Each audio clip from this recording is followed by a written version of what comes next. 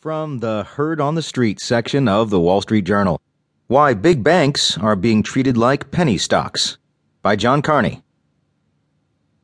The biggest financial firms aren't supposed to trade like penny stocks, yet in a year barely over 2 weeks old, shares of the biggest banks are all down by double digits. The KBW Nasdaq Bank Index has sunk 13% from the start of the year. The biggest insurance companies have been pummeled as well, with MetLife